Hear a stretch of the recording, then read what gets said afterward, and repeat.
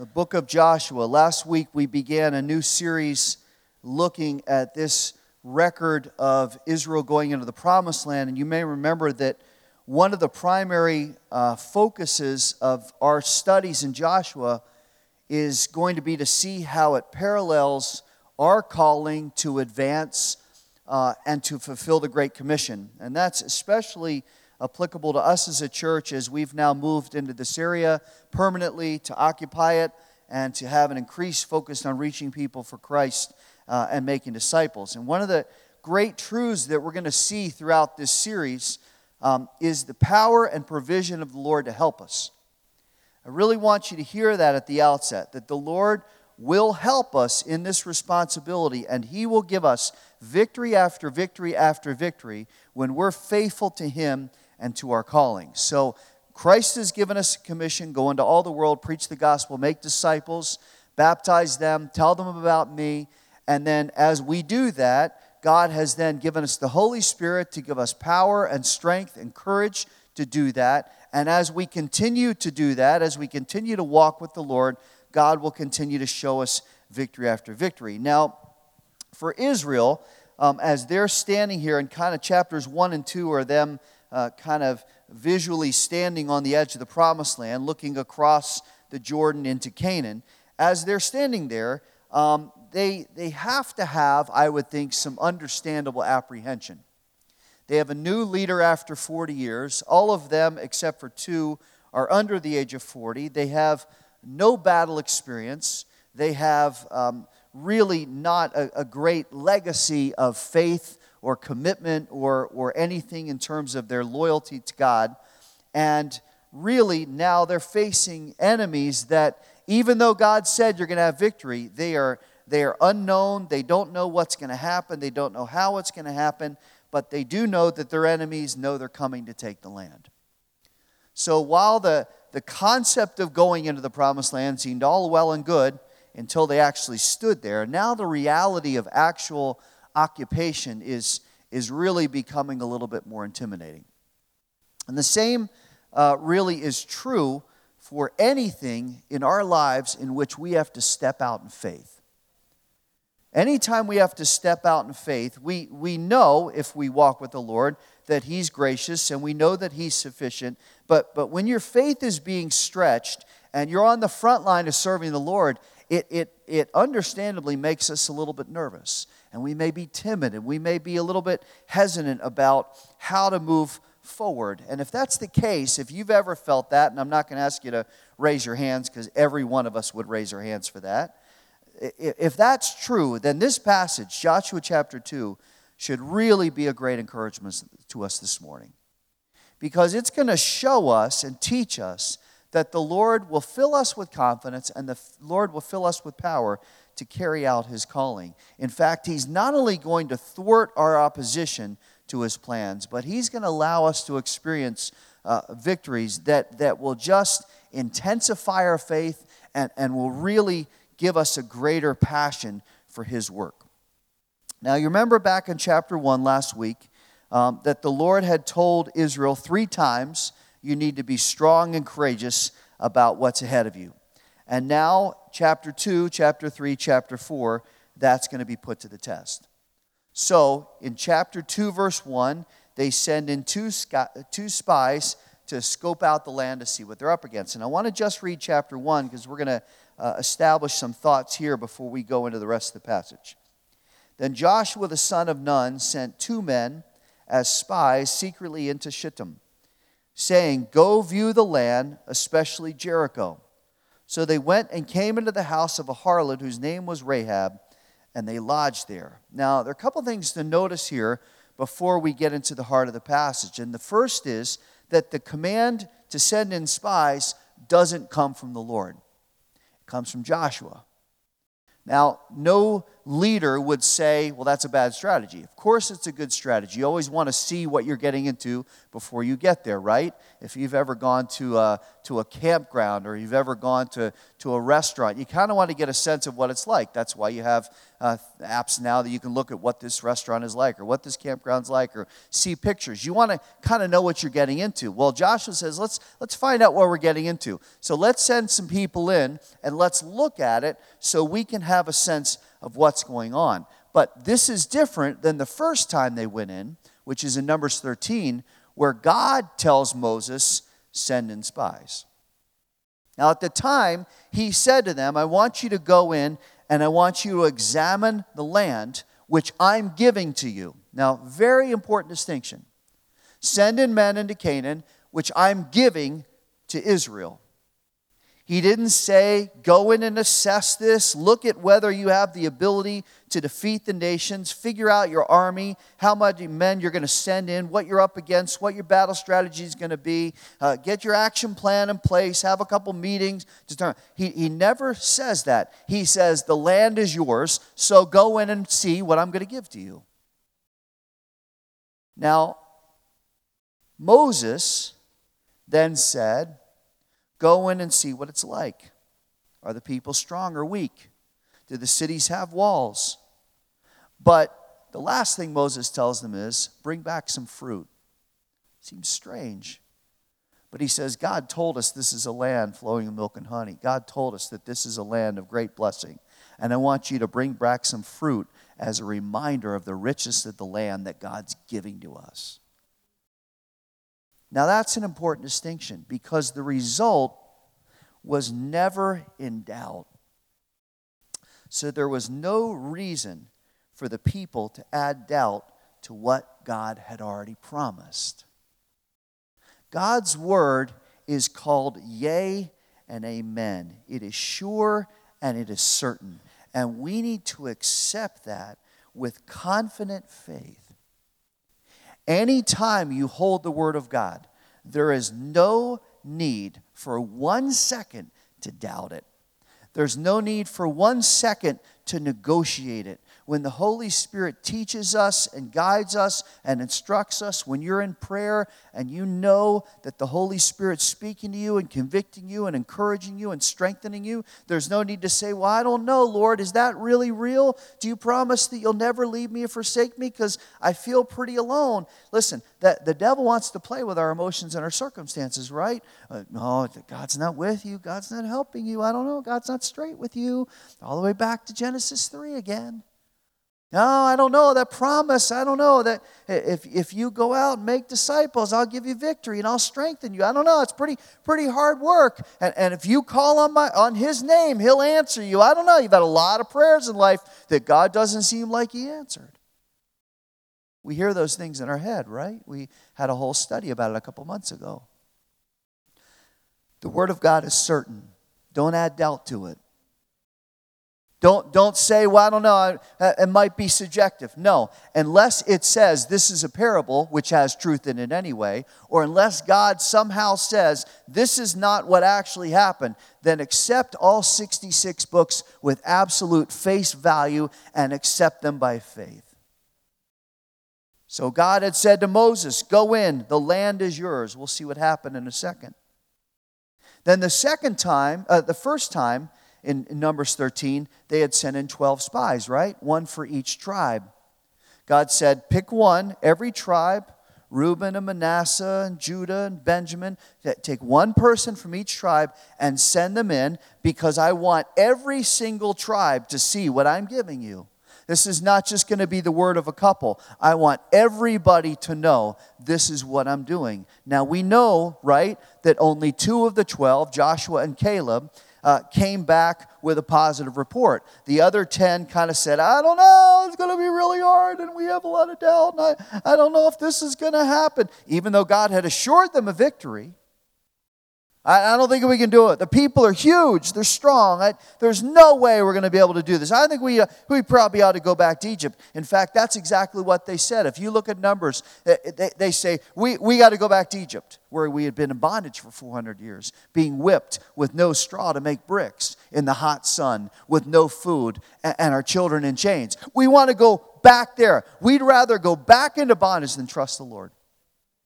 So Moses, you're done. We're sick of you. You're not our leader anymore. We want to go back. And the Lord said, fine. You want to complain? You want to not trust me? You're all going to die in the wilderness. You're going to wander for 40 years.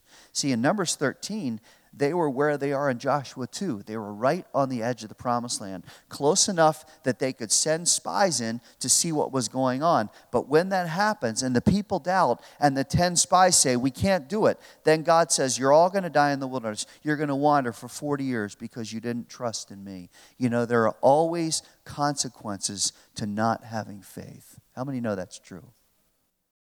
There are always consequences to not having faith. Not only does our confidence suffer and we become spiritually unsure and inactive, but at some point the Lord is going to discipline it.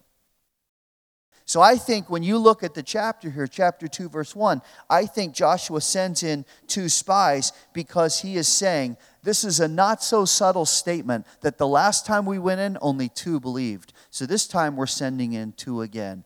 I want you to remember the lessons of the wilderness. And then notice third, and we'll move on, that they start in Jericho because that was the closest place to see the Lord's first victory. And this applies to how we fulfill the Great Commission. The Great Commission always starts at home.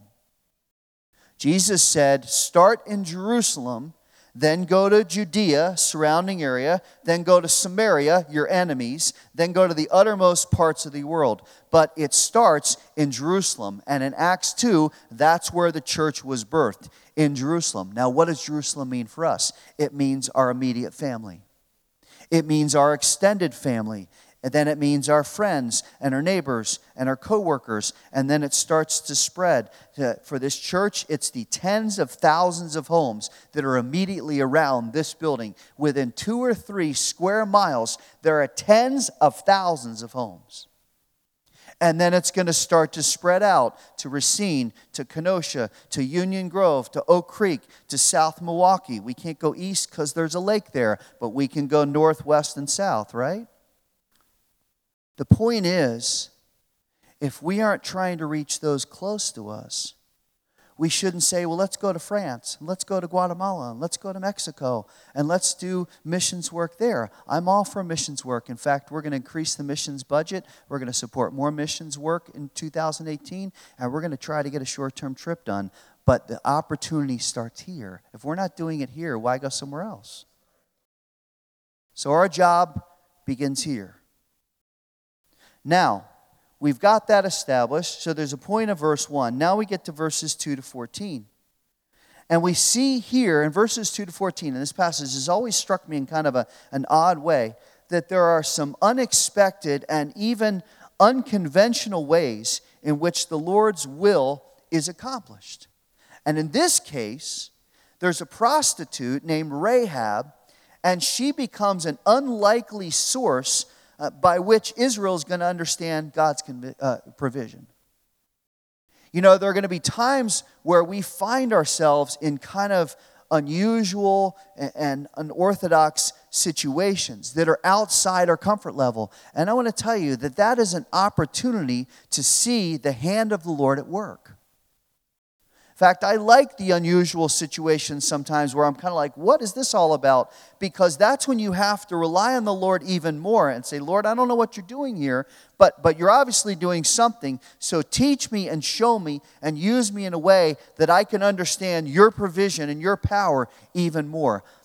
This was unorthodox. Why would they go to a prostitute's house to stay overnight to spy out the land and to spy out Jericho? Well, let's see what God does. Look at verse 2. It was told the king of Jericho, saying, behold, men from the sons of Israel have come here tonight to search out the land. And the king of Jericho sent word to Rahab, saying, bring out the men who have come to you, who have entered your house, for they have come to search out all the land." But the woman had taken the 2 men and hidden them, and she said, "Yes, the men came to me, but I didn't know where they were from. Came about when it was time to shut the gate at dark that the men went out. I don't know where the men went. Pursue them quickly, for you'll overtake them." But she had brought them up to the roof and hidden them in the stacks of flax which she had laid out in order on the roof. So the men pursued them on the road to the Jordan and to the fords, and as soon as those who were pursuing them had gone out, they shut the gate.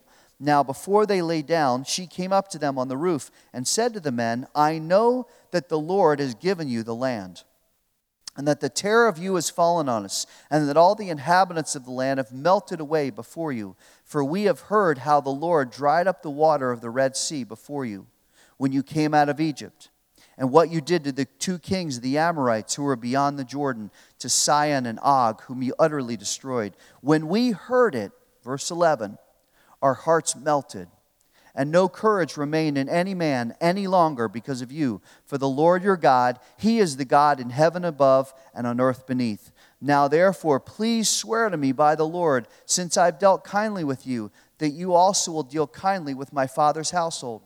And give me a pledge of truth, and spare my father and mother and brothers and my sisters and all who belong to them, and deliver our lives from death." So the men said to her, "Our life for yours, if you do not tell this business of ours. And it will come about, when the Lord gives us the land, that we will deal kindly and faithfully with you." Now, it seems a little awkward that they go to a harlot for help, and that she knows that God is at work, that God is favoring Israel. But Rahab here, and we studied this about 2 or 3 years ago, Rahab is a beautiful picture of the fact that God can redeem anybody. Whatever your past, whatever your reputation, whatever your problem, however far gone you are, she is a picture that God redeems. And not only does Rahab shield the spies from being captured, but she also speaks truth to them, and she affirms God's plan so they'll have the courage to accomplish it. Now, why would they go to a harlot's house? Well, from a logical standpoint, it made sense to go to her house because no one would be suspicious of strangers. That would make sense from a tactical standpoint. But here's where the Lord's provision is really established, because even though they're in a tenuous, tempting situation, I want you to see that there's an important provision that God places here. Because even when we're in those kind of awkward, unorthodox, unconventional situations, we're saying, "Well, Lord, I want to see your hand at work, and I want to see how you're going to provide." God establishes one provision that we have to see, that we recognize by the fact that they're at this harlot's house.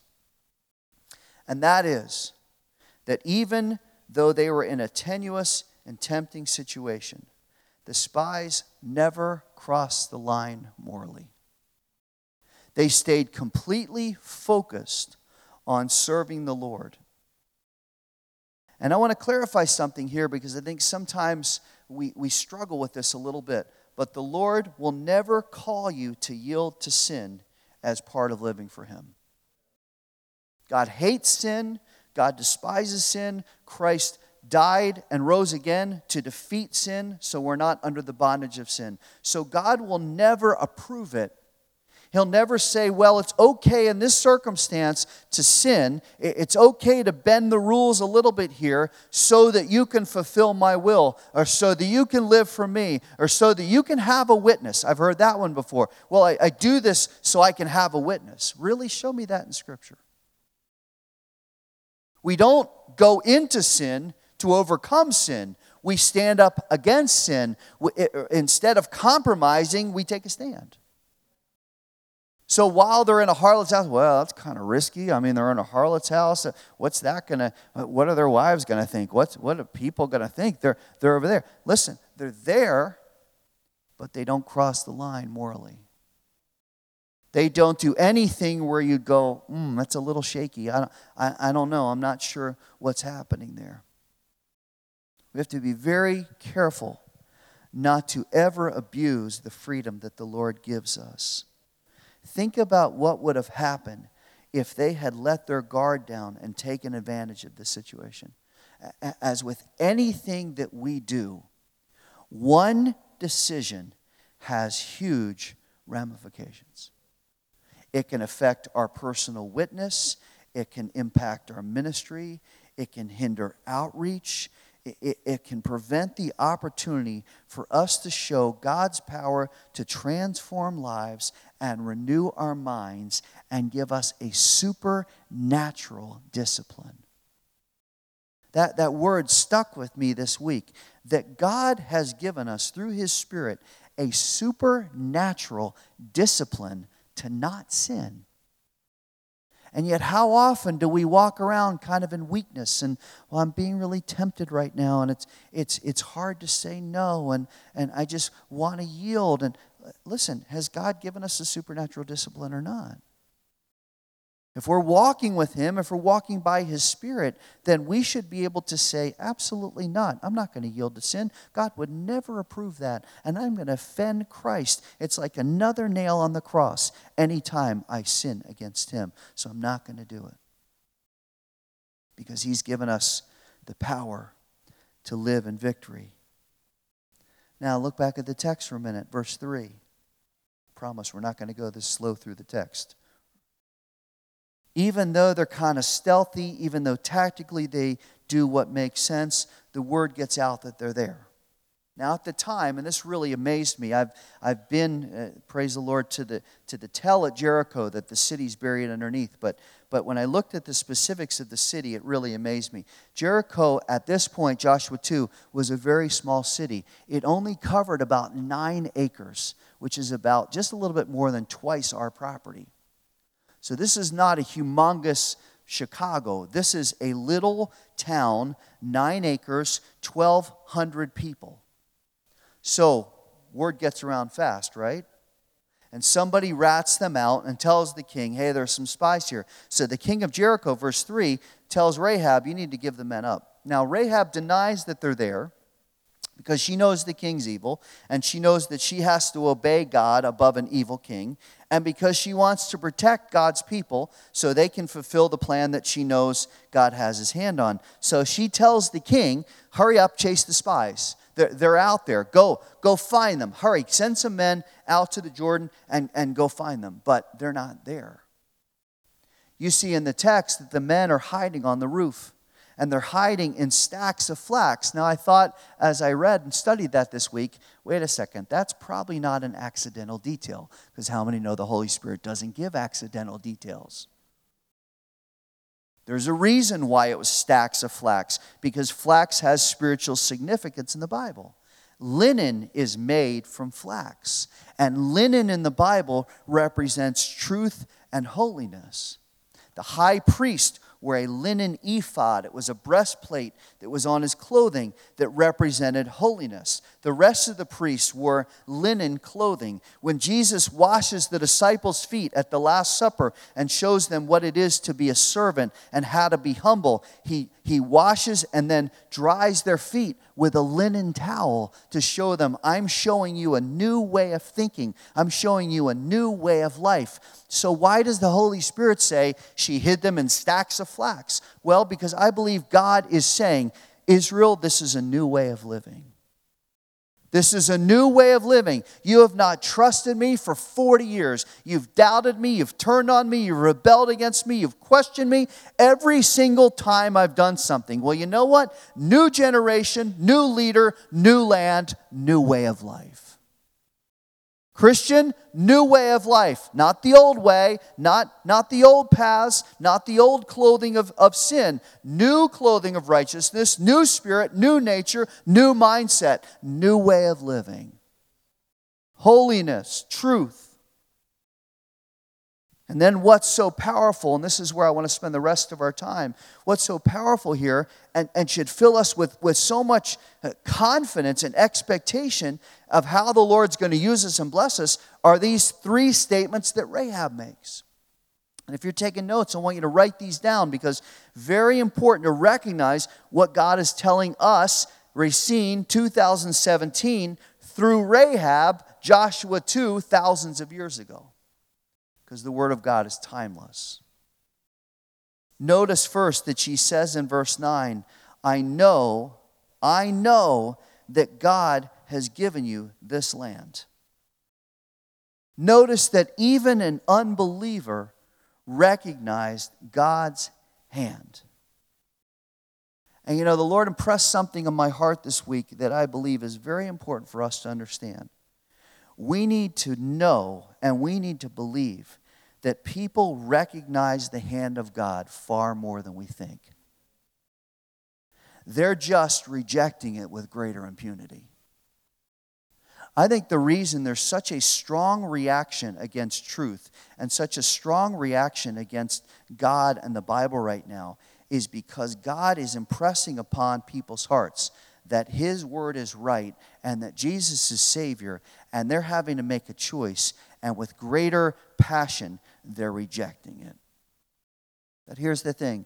The more fervent we are for the Lord, and the more we show in our lives clear evidence of the transforming power of God in how we think, how we talk, and how we live, the more we are going to see God impressing on them His anointing and His power and calling them to decision, just like Rahab did.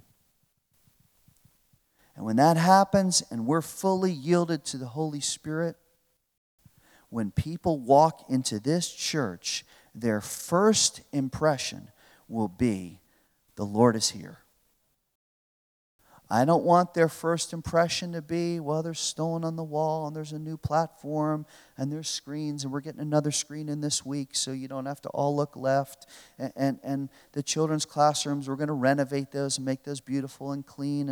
And I don't want them to think of that. I don't want them to think, well, I really like how the worship goes, or I like that Harbor Cafe, or the tech is good.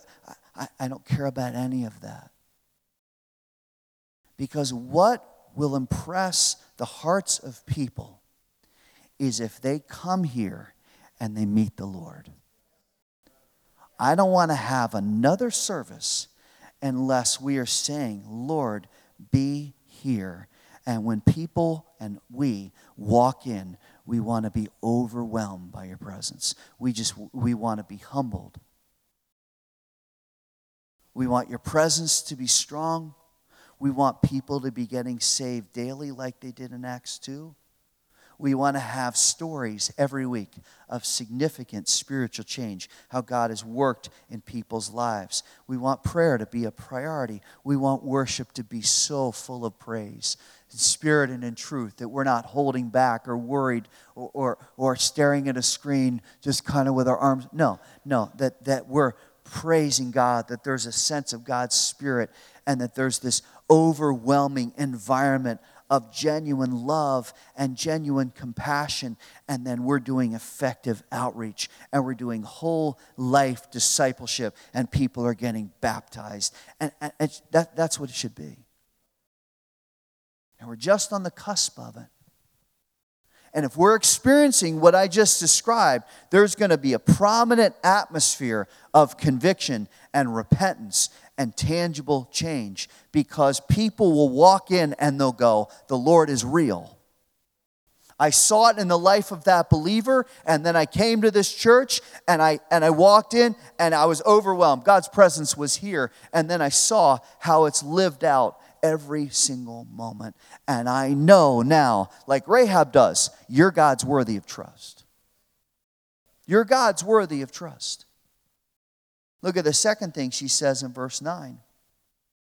Because she and the people of Jericho recognized that. Now she says, terror has fallen on us, and the people of the land have melted away. See, Rahab knows that Israel has more people, but that's not what intimidates them. What intimidates them is that they knew that the Lord was with Israel, and they know that they cannot stand against him, let alone defeat him. And let me give you a truth here that's very important. The enemy knows the same truth. The enemy knows the same truth. My dad used to say, he can read. He can read Revelation. He knows what's coming. He knows what happened at the cross. That's why he's going to put all his effort into getting us to be worldly and all his effort into getting us to be content in immaturity and lack of progress. And that's why it's so essential, believer, that we be faithfully maturing and walking in faith and obedience and not giving him one bit of latitude to damage us. Our effectiveness in ministry and our outreach is absolutely dependent on this.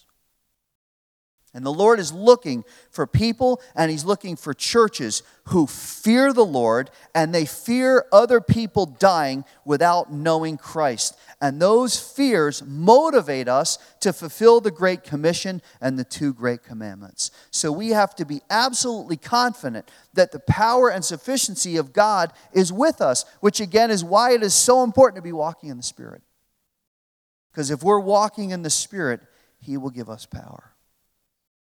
You know, I think one of the greatest problems that we face in our world this morning is an almost complete absence of fear of the Lord. We deal with terror all the time, ISIS and North Korea, and we deal with environmental circumstances which we know are not accidents, and we have health problems and shaky job situations and financial concerns and even insurance. Who knows what that's going to look like next year.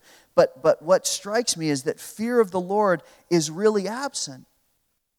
And that applies to the 2 kinds of fear. Fear that is awe and reverence and fear of offending him. And I think what frightens me most about our culture is that there is an outright defiance of anything related to Jesus and the Bible. And the ground that defiance is gaining every day. Every day it's getting worse and worse. And even within the church, there's a carelessness in theology and a carelessness in lifestyle that shows, it proves, we do not fear the Lord the way we should.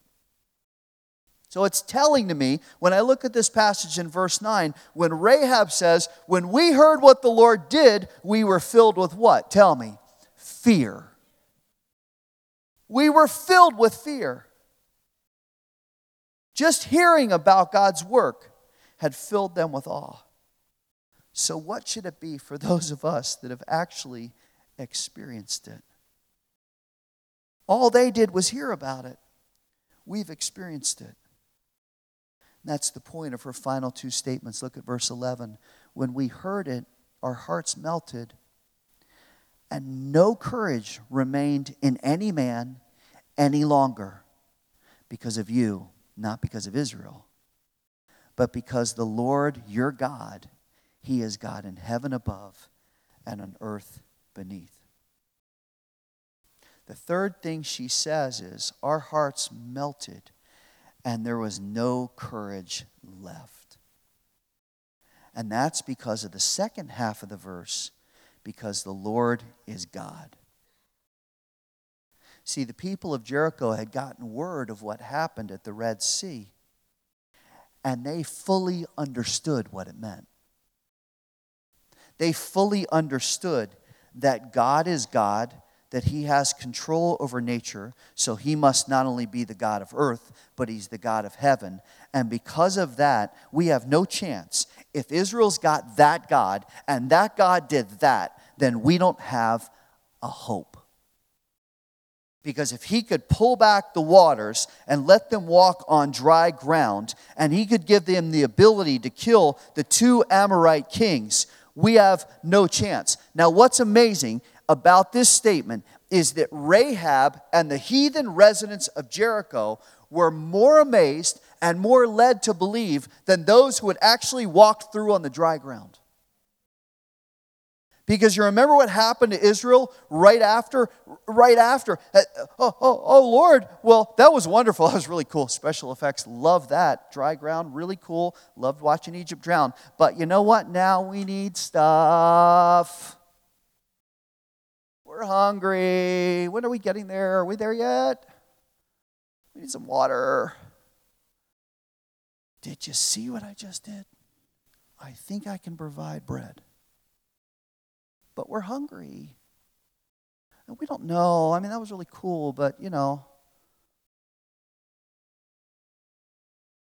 this is such an important spiritual principle here. This as we conclude. we need to guard against taking the grace of God and the provision of God for granted.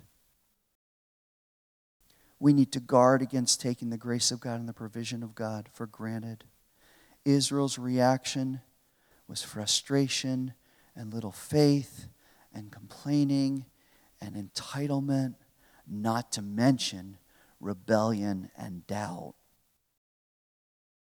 You and I have experienced something so far greater than the Red Sea. We have seen God in flesh take our sins on himself, crucify them, die in our place, and then defeat sin and death forever. But that's not enough. Then he offers us complete forgiveness, complete exoneration, eternal salvation, and, let's add to it, he adopts us as his own and says, you now have my spirit, my nature, my word, my renewed mind, and you have a commission straight from me. So should there be a moment in our lives of frustration, doubt, complaining, and rebellion, daily, we have to fight the mindset, listen now, that sin's just some minor offense that we can just toss out an apology. Well, I'm really sorry, Lord. I probably shouldn't have done that. I'm really sorry. But let's move on. No sorrow, no regret, because it's taken care of. Praise the Lord. I don't see that in my Bible. Dying to self daily means being completely humbled by our inadequacy and confessing our failure, but being overwhelmed with gratitude for God's grace. See, Israel tended to be kind of dull and unmoved. But the citizens of Jericho say, when we heard what God did, our hearts melted. We had no more courage. If that's your God, then that's God. Now, let's apply that to our lives for a minute. Let's apply it to our ministry for a minute. The fact that God has already accomplished victory gives us a couple avenues of motivation. One is that we have this awesome opportunity to share the love of God and to share his offer of grace to other people. And the goal is that they will get saved and rescued from their hopeless situation. And Rahab is a picture of that. Rahab says, look, when you guys come to town, because I know you're going to come and I know you're going to win. So when you come to town and when you destroy it, because God's on your side and we don't have a chance. When you come to town, remember what I've done. Remember how I've helped you and spare my family. And they say, that's fine. Later in the passage it says, put a scarlet cord out the window, and we will tell our soldiers, when you go into Jericho, when you see that window with the scarlet cord, you don't touch that family. Whoever's in that house, they're ours. Whoever's not in that house, we can't account for, because God's going to destroy the city. But Rahab, if you trust in the Lord, you're going to be saved. Now, any coincidence? It's not a blue cord, right? It's not a green cord. It's not a white cord. What color is it? It's red, like the blood of Christ. So they say, you put that cord out the window and you'll be saved. We have the opportunity to tell people, when you trust in Christ, when you listen to the love of God, and you realize that even though destruction is near, and it is, God will redeem you. When we tell people that message, they will respond. And it's the power of that message and the power of our transformed lives that will draw people to the good news. And we have to trust the Lord for that. If we're timid and shy and hesitant and insecure and whatever, we have to trust the Lord. Lord, if I give this message and I live for you, there will be power. There's power in the name of Jesus to break every chain. We sing that. Second and last, our other motivation is to be fervently praying for people's hearts to be open to the truth. I want us to start praying that people's hearts literally would melt before the conviction that God gives. And I want to encourage each of us to do something as we finish this morning. I want us to do something tangible about this. I want you to choose 3 people in your life. 3 people in your life who you know do not yet trust Jesus Christ as Savior. They may be hostile and angry and bitter and defiant. That's fine. Or they may be kind of starting to be open to the truth. But let's commit to start calling on the Lord and asking Him to melt their hearts. And here's how I want to do this. I want you to write down their initials on your bulletin, so you don't forget, so you don't get home and go, I think Pastor said something we were supposed to do. I don't remember what that was. Oh, well, no big deal. No, I want you to write their initials down. So if it's somebody next to you and you don't want, you just or switch the initials. Do something. Write shorthand. I don't care. But write their initials down. And then I want you, later today, I want you to write those names down in a card that goes inside your Bible, or write a memo on your cell phone, or somewhere you're going to see it every day. Let's take those names to the Lord and beg Him to work. Not only to melt their hearts, but to give us wisdom and courage to recognize when it's time for us to say, do you want to know more about Jesus? Can I help you? Or maybe they come to us with a question. You know what? I'm struggling right now, and I really need to know. You seem like you always kind of have it together. What's the deal? Not to say, I don't know, I eat oatmeal in the morning and try to exercise, and I don't know, let's talk later. Oh, when the Lord opens up that opportunity, you want to know? Let me tell you. I used to be like that. I'm not saying that because I'm better than you. I'm saying that because there's something different that's happened. And I want to tell you what it is. Listen, in a couple months, we celebrate 7 years as a church. It's the same weekend as Thanksgiving. And the Lord impressed upon my heart last night, wouldn't it be great on our 7th anniversary, Thanksgiving weekend, if we could stand a bunch of people up here on this beautiful new platform and say, remember the people we prayed about on September 24th? Here they are. This is the harvest that God gave us because we talked to these people and we prayed for these people and they trusted Jesus Christ. Let's ask the Lord to melt hearts. Let's ask the Lord to do a fresh work in our midst. It starts here. Starts with our family, our friends, our coworkers, our neighbors. I hope there is a lot of the initials we just wrote down. And then in the next month, we're going to go out into this neighborhood and we're going to start to talk to people about Jesus. Not about Harbor Rock. We're a vehicle. We want to tell people about Jesus. They want to come here, great. They want to go to another evangelical church, God bless them. It's not a competition. We just want to see people know Jesus.